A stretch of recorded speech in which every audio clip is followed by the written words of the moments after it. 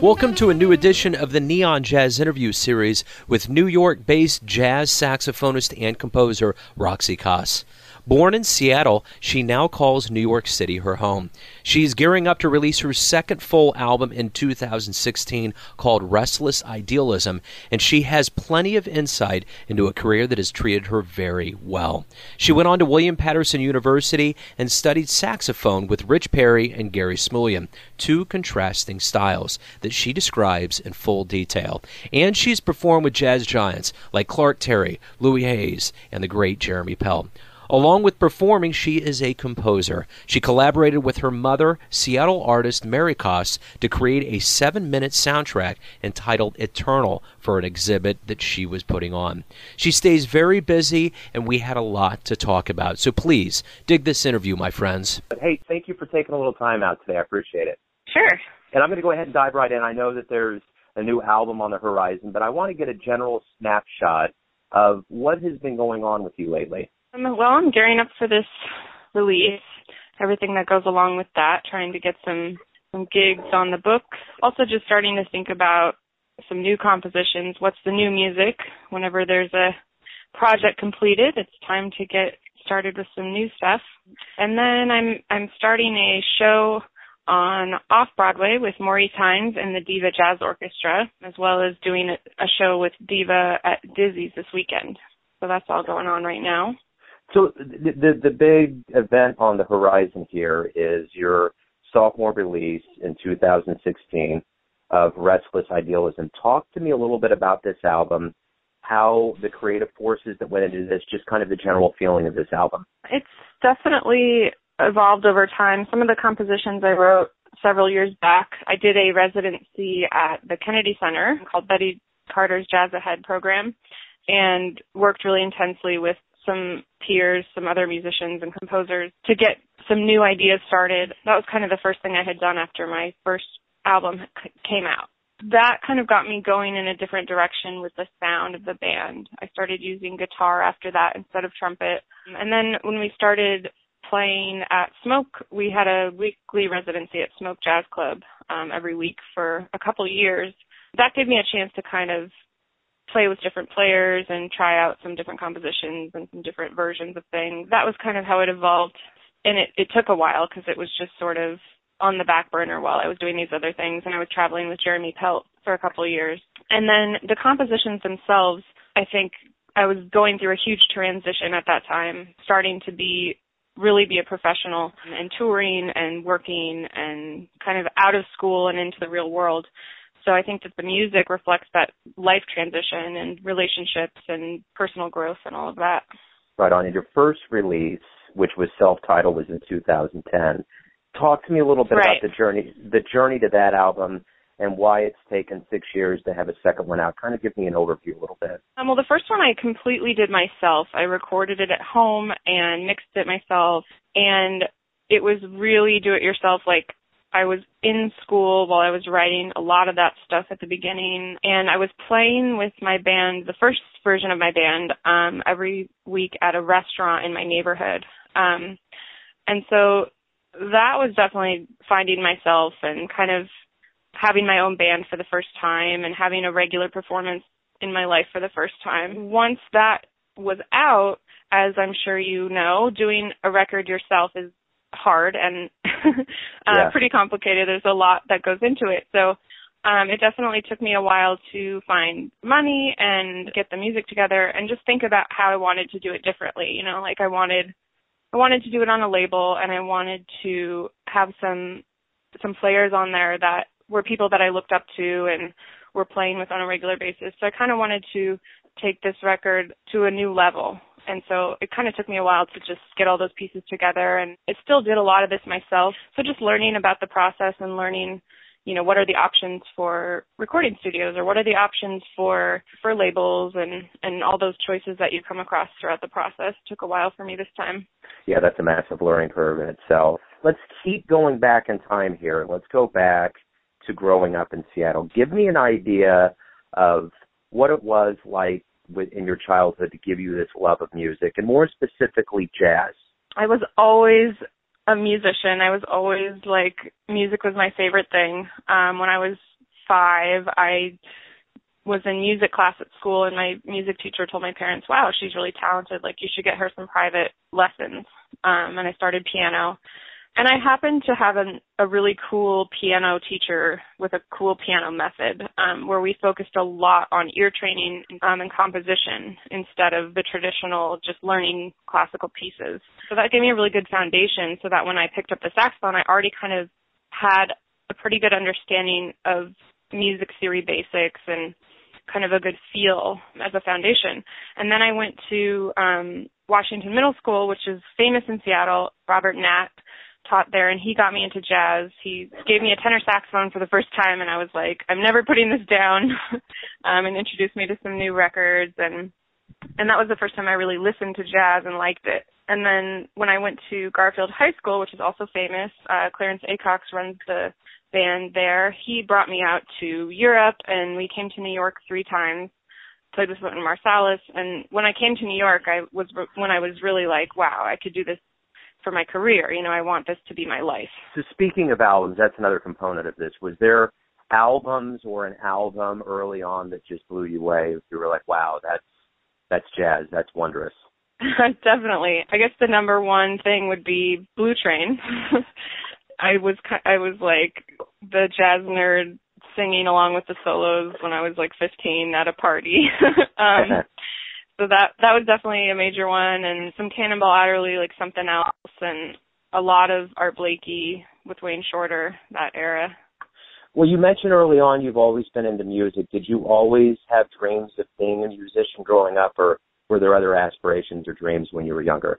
I think the first time that I realized I wanted to be a professional musician, I was 15, and it was after my first trip to New York. Before that, I didn't really have a picture of what a musician was, but it's always been high on my list of what's in my consciousness, what am I passionate about, what's going on in my life, whether it was a music recital or, whatever it was. I think I had the usual kid development, I want to be a teacher, I want to do this or that, but I was never very passionate about any one thing until I really found music. And then obviously that boded well for you. You graduated in 2008, magna cum laude from William Patterson University. And during that time, it mentioned that you studied sax with Rich Perry and the great Gary Smulyan. What was it like to, you obviously excelled well in school and learned from some of the best. What was that experience like? Gary and Rich are two polar opposites. Gary was my teacher my freshman year, and he just really threw me into the fire. He's like, okay, learn these 10 songs this week. And I'm like, how? I don't know how. And then he was like, okay, we're going to play Coltrane Changes on Body and Soul. And I'm like, I don't know what that is. And he's like, you'll hear it. So his style is very just let's just do it, and then we'll talk. Rich Perry, on the other hand, is very thoughtful, and he would just sit there and listen to me and then say, well, have you thought about this? And so I think that was a good balance for sure, to have those different kind of methods. And I also did some studying during that time classically with David Dempsey, who's the coordinator over there. I think I got a good mix of people's opinions, which I think is important at that age. Well, I'm going to play off of that metaphor. It seemed like you had a real yin and yang geographical bounce. You go from the West Coast, Seattle, into the bevy of jazz on the East Coast in New York. What was that kind of cultural shift like for you to go from that, which was your homeland, to kind of the recognized world mecca of jazz in New York? Well, it was definitely a cultural shock, but maybe not for that reason. I thought that I was going to be in New York, but Wayne, New Jersey is far from New York in every way. It's only about 20 minutes drive, but when you don't have a car, it takes a long time on the bus, and culturally it couldn't be any further from where I grew up in Seattle, and also from New York. Seattle is more similar in terms of it's a city, it places high value on the arts, and education, things that I think are very similar to New York, which makes me feel a little bit more at home in New York. But when I first got to New Jersey, it was definitely a shock. Just a different way of life, more suburban, and that everybody, it's like you're driving everywhere and you're isolated. And William Patterson itself is sort of like a commuter campus, so a lot of people just go home on the weekends. And I was surprised when I got there. Absolutely. Well, and I'm going to kind of delve into a little bit of the facets of you as a musician. One of those is you have a quintet. Talk to me a little bit about that outfit. Well, the quintet, I like having two voices. For some reason, I haven't really wanted to stray from that too much in my composition. I did do some arranging and composing as part of my undergrad degree, and I worked privately with Rich DeRosa on composition. For some reason, I just keep gravitating towards the two voices when I'm writing melodies and harmonies and stuff. That's kind of what I hear.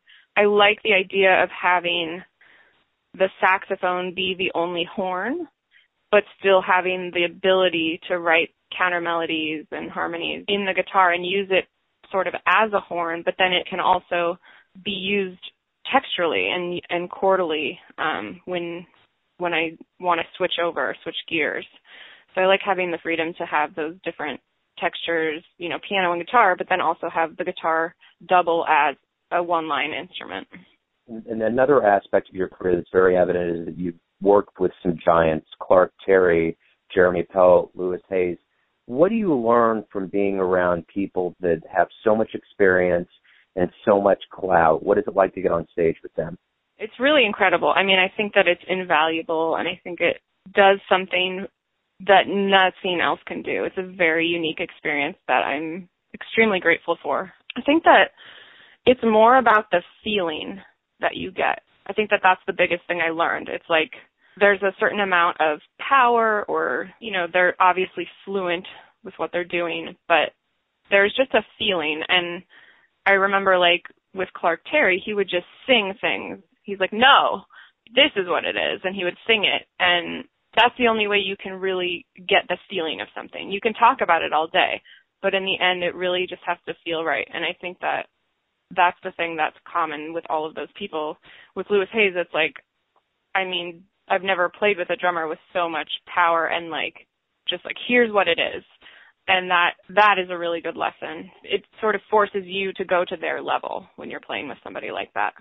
And same with Jeremy. I mean, the fact that it's trumpet, but then also that Jeremy plays it so powerfully, it's like you're forced to kind of step up and out of yourself a little bit. Well, it's interesting. I was thinking about Clark. I saw that movie with that young kid, Justin Coughlin, and I remember he did that a lot in the documentary, did a lot of vocalizing and harmonizing when he was teaching him things. And so, and it seemed to me that he wasn't going to stop until it was right. And that was just kind of my feeling with them. If it's not right, they're going to do it until it's right, kind of a thing. Definitely. Which, that's just, everybody has their teaching way of doing things, Yeah, I remember Clark Terry, I was talking to him on the phone one time, and he was telling me, he said, when I used to practice when I was in my 20s, there was no time limit. It was, did I finish the task that I was working on? If I was doing an exercise, it's like, did I finish it? Can I play it perfectly every time? Because if you can't, you're not done yet. Yeah. So let's talk a little bit about live shows. You headlined the Jazz Showcase in Chicago. You were featured at the Ballard Music Fest in Seattle. What is it like to headline and be a part of these big music fests? Do you like performing live? What is it like? Yeah, definitely. For me, that's basically why I do what I do. It's definitely one of the best things for me, one of the major highlights. Being able to perform in a festival or venue like that, especially when there's a built-in audience or an audience that maybe doesn't know you yet. Those are some of the most fun experiences because you can take them on a journey. I like playing for an audience that doesn't really know what they're getting into. And at the Ballard Jazz Fest, we had a great audience. We had a packed house. It's also fun to play in different places. Like if I play in Seattle or I play in Chicago or play in New York, you get to know that different locations have a different feel and the audience members feel different. And so that's interesting to explore as well when you're performing in different locations. Another facet of you is that you're a composer and you collaborate with your mom, Mary, in Seattle for a 7-minute soundtrack for one of her exhibitions at the Method Gallery. Talk to me a little bit about how that was to collaborate with your mom, A, and B, what it's like to be a composer as a actual musician. It was really cool to do this project. It's the first time that I've worked with my mom and my sister on a project. My sister's tap dancing on the recording. She was recorded tapping, and then I used some of those samples for the composition. I think that it's important to me to do things like that. One of the things I got from my mom is like this side of me that's very interested in feminist things and making sure that the feminist voice is heard and the feminine voice is heard. And so her art has that theme through it a lot, and this show in particular was touching on a lot of those subjects. And so it was an added thing for me that was powerful, that I got to do the project with my mom and my sister, and that we're all artists in different ways. So that was really cool. My mom had the concept for it. She wanted the bass of it to be over a heartbeat, and the heartbeat would change, beats per minute. So the tempo essentially would change throughout the piece. And so I shaped it based on that idea, and then I just layered things on top. And so I think that me being a musician is definitely central to my compositions and my composing, especially for a project like this. I composed a few of the little concepts, like on piano, but a big portion of it was things that I would record myself playing saxophone for like a long time, and then I would just edit that and place things in different places and layer things. And then once I had like the bones, I might go back and add some more things over it. But playing was definitely what inspired a lot of that composition. So let me ask you this. You mentioned your mom. You mentioned her impact. A lot of musicians that have taught you over the years. Who would you say has been your greatest teacher?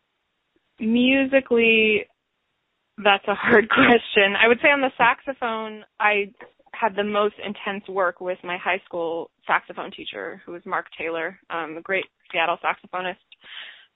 I think that life, my parents definitely put me on this path to be a musician, the inspiration to be an artist. They're both artists, and follow my passion and be a strong woman. These things all helped me be who I am and be in this industry.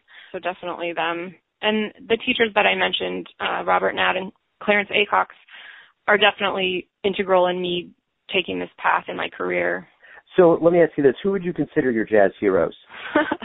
Well, I think that's a very hard question just because there's so many of them. But also, I think I'm starting to look at living jazz musicians differently. Like when you're a kid, it's like they almost aren't human. It's like this celebrity thing. It's been cool to actually like play with people that I used to look at like that and just like say, oh my gosh, they're human. They're a real person. And it's interesting to see how somebody's personality helps create who they are as a musician and vice versa. So I think that changes as you get more into the scene and you get older. But I think there's kind of the usual list of tenor players. John Coltrane I mentioned, Wayne Shorter I mentioned, Joe Henderson, Dexter Gordon, Sonny Rollins. When I was younger, I listened to a lot of Stanley Turrentine and guys like that. It's a long list, but... Well, this next question will whittle that list down. So I'm going to ask you this. If you could get into the Jazz DeLorean and go back in time, who would you want to see live and where would you go to see them? Oh, I would see Art Blakey and the Jazz Messengers, that band. It wouldn't really matter where, the band with Wayne Shorter, that's the band I would choose. Let me ask you this. Why do you love jazz? Also a hard question.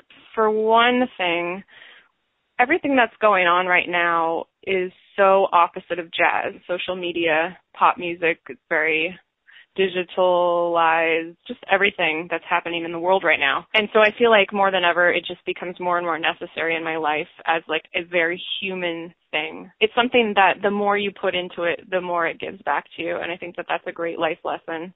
I love that it's something that is completely what you make it. It's always going to be a different experience every time you play. Even if it's the same musicians, the same compositions, it's going to be completely different every single time. It's very interactive and it's a democratic music. I mean, everybody gets their own thing said. And I think that part of the reason it's such a human thing and it's so different than everything that's going on in our culture right now is that it really encourages and emphasizes the individual. It's like we need as many different voices as we can, and there's never going to be too many good jazz musicians. It's like everybody's going to sound so unique if they realize their unique voice, and that's so important. So tell me this, what's the greatest thing about waking up every day? That I don't have to go to a job. I like that every day is different, and if I have time to create, that's my favorite thing to wake up to, is like I get to play the instrument or I get to create something. So you obviously got a new album coming out next year. You've been very busy in your career. Let's say we talk in 10 years. What are you going to want to tell me when I ask you what's been going on? What are you going to want to talk about? Hopefully the same thing. Hopefully I'm just making more music and more people hear about it and it's on a better level, a higher level. But I feel like I am a musician now, so everything will be the same except more and better. So everybody has their perception of who Roxy is. Your family does, your friends do, those that you play live to, I do, as someone that looked into your bio to see what you've done in your life. But I want you to tell me, who do you think you are? I am a strong female artist, creative person, and a musician. And I think some things that are central to me are just being individual, being honest, giving what you can of yourself. That's a great way to kind of sum everything up. Thank you for your time today. I really appreciate you opening up. Yeah, thanks for having me. Thanks for listening and tuning in to yet another Neon Jazz interview, where we give you a bit of insight into the finest players in New York, Kansas City, and spots all over the world, giving fans all that jazz. And thanks to Roxy for her music, her time, and her devotion to the jazz craft. If you want to hear more interviews, go to Famous Interviews with Joe Domino on the iTunes Store, or visit theneonjazz.blogspot.com for all things neon jazz. Until next time, enjoy the music, my friends.